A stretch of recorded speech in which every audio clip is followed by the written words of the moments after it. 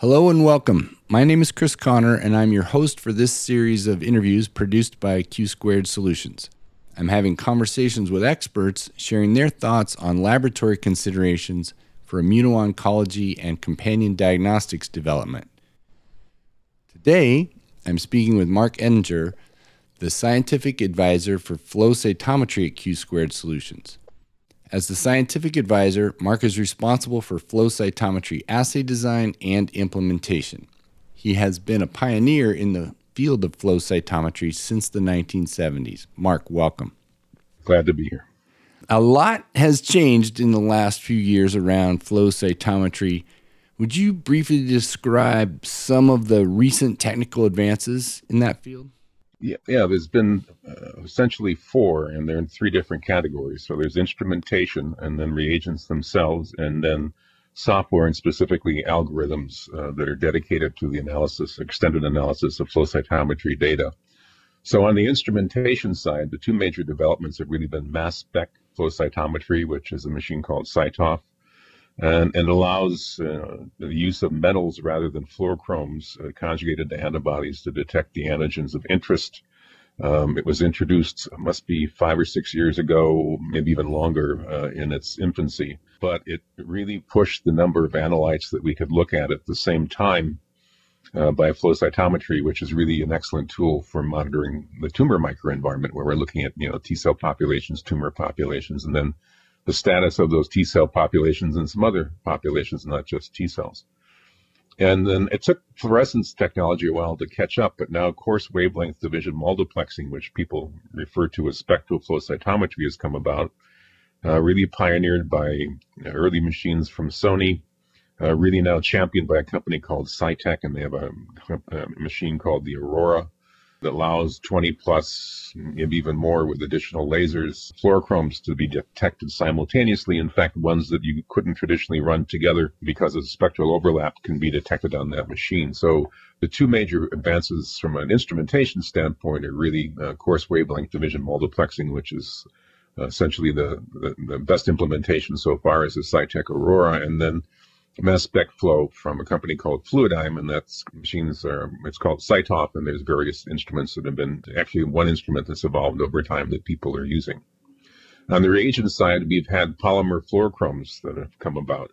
And so for a long time, we had a fairly fixed set of fluorochromes. Every once in a while, there would be one or two new ones, but there's been whole new families of fluorochromes that have been come about from a company called Sirigen, which has been purchased by Becton Dickinson.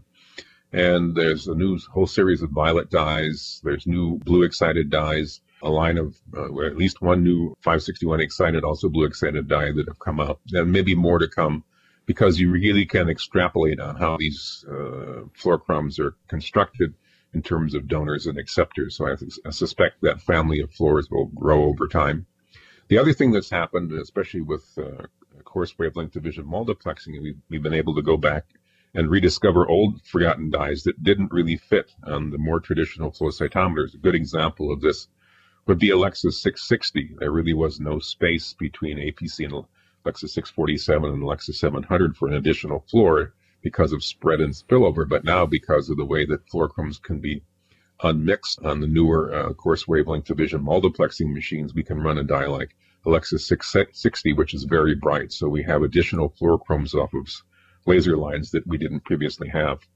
The other thing that's happened is we've gone to working in the cloud on flow cytometry, which has made the sharing of experiments and data much more easy, and it enables collaboration to a degree that we didn't really have before. And along with that, there's new algorithms that have evolved for handling the more complex data coming from the spectral and the CyTOF instruments. And there's Tisney, Visney, Spade, FlowSum, Citrus. There's a bunch of new algorithms that allows us to take very complex data sets and deconvolve them into individual functional groups and lineages and the status of those lineages, which really gives us an incredible amount of information. When I first started in flow cytometry, we only had linear, we had FITC, we had rhodamine, we had no computers, no monoclonal antibodies. So in my life in flow cytometry, things have evolved incredibly to the point now where we can look at 30 of some markers simultaneously and take a snapshot of a tumor microenvironment and see interactions we couldn't previously find. And the nice thing about that is flow cytometry is really driving the development of new therapeutics for immuno-oncology, because we have the ability to look at the entire environment, which we didn't have previously. Yeah, we're going to get back to that tumor microenvironment. We just talked about, or you just described, all those advances in the technology around flow cytometry. What kinds of new or better information is available because of those advances, and how does that help drive decisions in the clinical trial process around immuno-oncology? So I guess the way I would approach that is to say that because of research that's gone on with these new tools in the academic circles, we've discovered the ability to monitor things like the inhibition of the immune system by expression of markers on tumors that are called checkpoint inhibitors that we weren't aware of before. We're aware of things like how to describe when a T cell is exhausted in addition to when it's activated. And we've learned more about, through the use of these new tools and basic research in the academic sphere, new populations and new markers that can be discovered within the tumor microenvironment that affect the interaction between the host immune system and the tumor. For example, there's a whole list of new checkpoint inhibitors like PD-1s, CTLA-4, CD152, and a multitude of other CD47 that have been described. And they're ligands on T cells and immune cells, not just T cells, that allows the tumor to actively turn off the host response to the tumor that prevent the tumor from being killed by the immune system. We weren't aware of many of these, until we had the tools that allowed us to look at many more markers simultaneously. For instance, markers of T cell activation been around for a long time, but that list has expanded remarkably now. And the markers of T cell exhaustion have really expanded as well. And some of those were not discovered until relatively recently, in the last 5 or 6 years. So now we're beginning, and T regulatory cells as well, cells that help regulate the T cell response. So we've discovered these new categories of cells. We've found a way to describe them, and now we can look at them because of the ability to not only look at them, but their functional status and the entire tumor microenvironment at the same time. And we're at the point now where we can take a snapshot of the tumor microenvironment, which allows us to monitor how a therapeutic is working. Basically, how is it actually efficacious? Does it really allow the immune system to be reactivated and come in and destroy the tumor? So we're able to monitor that. We've also begun doing things that are called receptor occupancy assays. And so we can look at the levels of bindings of therapeutics to target cells to see whether or not we're actually getting the level of binding we're expecting.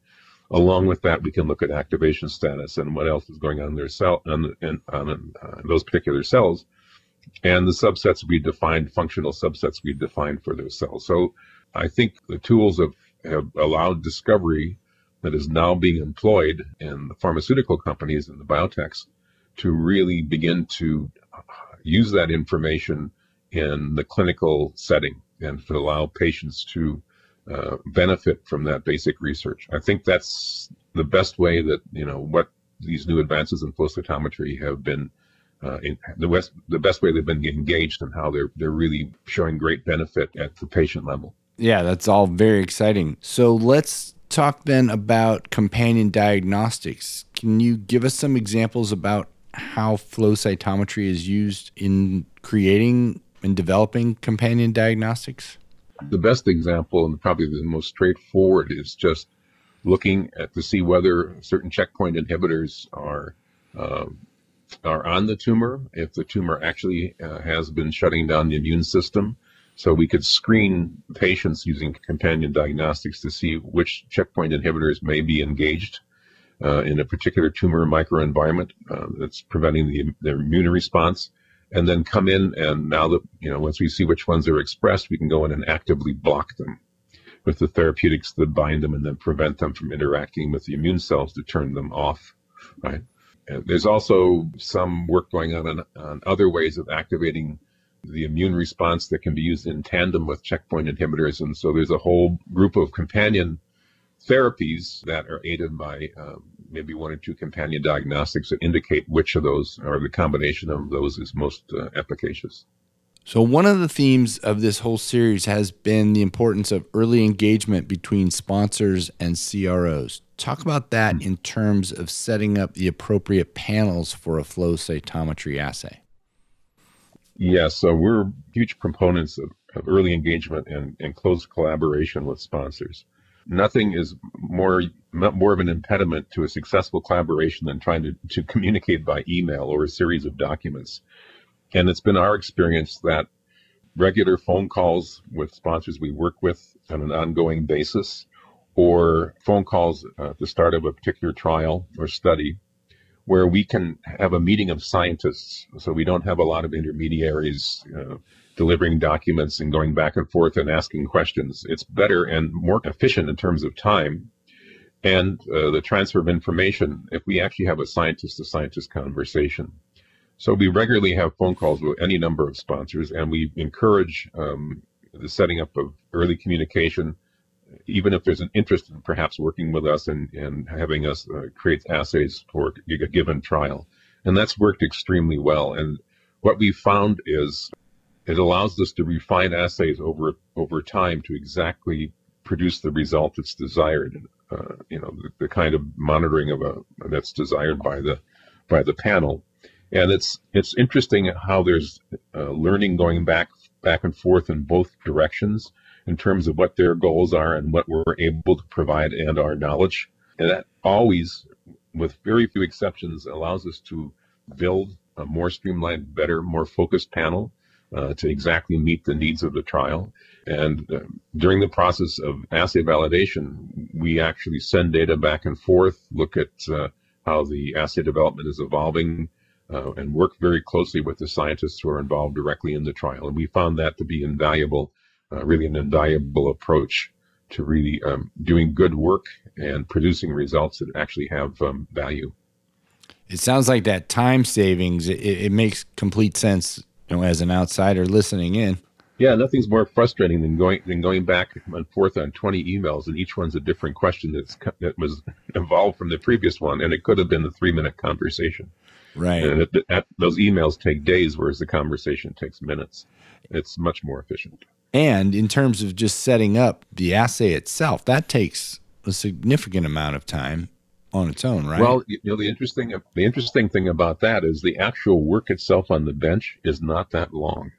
What takes time is the documentation, setting up the database, putting together the kits. All the things that go together with it are actually, other than the actual validation itself, the actual bench work to build the assay and put it in the production, not as difficult as everything that goes around it. So it's a large effort from many different groups within Q² Solutions, and each of those groups has its own function and takes, I think, somewhere between 8 to 12 weeks to put up a series of assays for a clinical trial, all the way to when it's in production and the databases are ready and things are ready. The actual work on the bench can take maybe 3 to 4 weeks. So you have to always keep in mind when you're setting up a trial to have enough lead time to do all the ancillary work that's required to actually put that assay into production. If there's going to be a companion diagnostic and IVD manufacturing partners are getting involved, what are the considerations when that happens? Well, it's good to know who your manufacturing partner is going to be up front. So when you build the panel, you try to use their reagents or reagents that they can purchase that won't be a conflict, that they can actually, that they're manufactured in a way that they can be used in the companion diagnostic and under the conditions that are required for that manufacturing. So those are considerations up front. And then making sure that the validation is performed under the correct regulatory guidance and environment. That's also very important. And to have an ongoing conversation about the goals and of the validation process, and making sure that the data sets that are being produced are sufficient for any submissions that are to take place. So it's good to have all of those conditions defined and all of the sort of oversight that's required in place. So my last question is, some folks might look at the availability of portable flow cytometers and wonder about the possibility of point-of-care applications. What does the future look like around that? I would call that highly unlikely in the near future. So flow cytometry is still one of those areas of practice where there's a lot of manual labor involved and individual knowledge. And although we've built more expert systems over time, until we've completely automated what we're doing now with the instruments that we have and the ways of setting up assays, conducting assays, automating analysis, this has been done for some other things like ELISpot. It's another form of testing that's actually a good companion to flow cytometry, has been totally automated. But flow cytometry itself has not been. And one of the goals that I have in my lifetime is to completely automate flow cytometry so that it's completely reproducible. So the subjectivity of the human interaction, whether it's at panel design or validation, or when the assay is actually being performed on the bench, or when the data is being analyzed, the subjective judgment of where to place a particular marker, all those things go away. And once we do that with the current equipment and new equipment that's coming, then there is a possibility to go to point of care. Now, for some more simplistic assays where you're just looking for, CD4 counts, those things certainly could be automated. And if could have a dedicated device for one particular assay that was actually designed to run only that assay, that could be honed to do exactly what you needed to do and no more, and do it reproducibly, that's a possibility. There have been some devices that approach point of care for CD4 counts. But if you want a flow cytometer that's adaptive to various assays at point of care, that's a very different goal. And that's at least, I would say, 10, maybe 20 years away, even based on the fact that, the level of technical sophistication and capability of flow cytometry is rapidly increasing, and the rate of increase is faster and faster over time. I think that if I saw that in the next 10 years, point of care flow cytometry, I would be extremely surprised. Well, that means that you're still dependent on the expertise of the people you work with and how well they can use equipment. For instance, anyone can buy a flow cytometer, right? But putting it into practice and into production, and how you standardize it, and how you calibrate it, and how you characterize it, and how you build assays, how you set it up, how you quality control it, all those things are very important to making sure that the data that comes off of it is useful. A flow cytometer is a black box, and only until recently we were able to characterize the instrument, like in the last 10 to 12 years, so that we actually knew what was going on inside of that box, and we could make sure that it was performing as we intended, reproducibly, right? So it's getting better and better. The amount of control that we have in place at Q Squared Solutions is maybe 1/3 of our entire job, to make sure that we have reproducible results off those machines on a daily basis, on the same machine day after day, and from the machines across all of our laboratories across the world. So that is a huge amount of the effort we put into what we do every day, is just making sure that all the results are reproducible, the instruments are standardized, calibrated correctly, and correctly controlled. And that's a massive effort, and you would have to build all of that into a point of care device, which is quite an undertaking. Right. And circling back to the beginning, when you're talking about all the advances and the ability to look at multiple floors and so on, that really and get all the information available from that about the tumor microenvironment is kind of the opposite of the one assay automated solution. That's right. So what happens is, here's a good example. So there was a group that tried to standardize leukemias. And so they took the existing fluorochromes at the time. They did this extensive amount of work looking at what was the optimal clone, what was the optimal conjugate, what was the optimal way of diagnosing a particular leukemia or lymphoma. And by the time they did all the work, there were all new fluorochromes out that completely obsoleted all the work they'd already done. So every time you try to take what exists at some point and build a point of care, an automated device, or lock down a diagnostic system, what happens is the advances outstrip what you're doing, and by the time you're done, the whole game has changed. Right. So at the time they did that, they were 6 and 8 color machines, and now we're at 20 plus color machines with all these new algorithms for analysis that didn't exist when they did all that work. So you're always playing catch up unless you have a flexible system and it can adapt quickly to the technological advances that are available, which is what we're doing at Q Squared Solution by bringing up coarse wavelength vision multiplexing with the Cytek Aurora over the next year or so. Nice. So we're actually implementing 20 color machines across the world in all of our laboratories, and that'll be in Beijing and Tokyo and Singapore and Mumbai and South Africa, Edinburgh, and then Atlanta, Georgia, and Valencia, California. Those will all have 20 plus color machines. There'll be when we're done implementing that, there'll be 40 machines globally. Well, that sounds like a perfect place to wrap this up. Mark Edinger, thanks so much for taking the time to explain the role of flow cytometry in immuno-oncology trials and the development of companion diagnostics. It's been a pleasure to speak with you. If listeners are interested in learning more, Q Squared Solutions is hosting a free immuno-oncology scientific symposium on March 21st, 2019 in San Francisco. To register, go to www.q2labsolutions.com/events.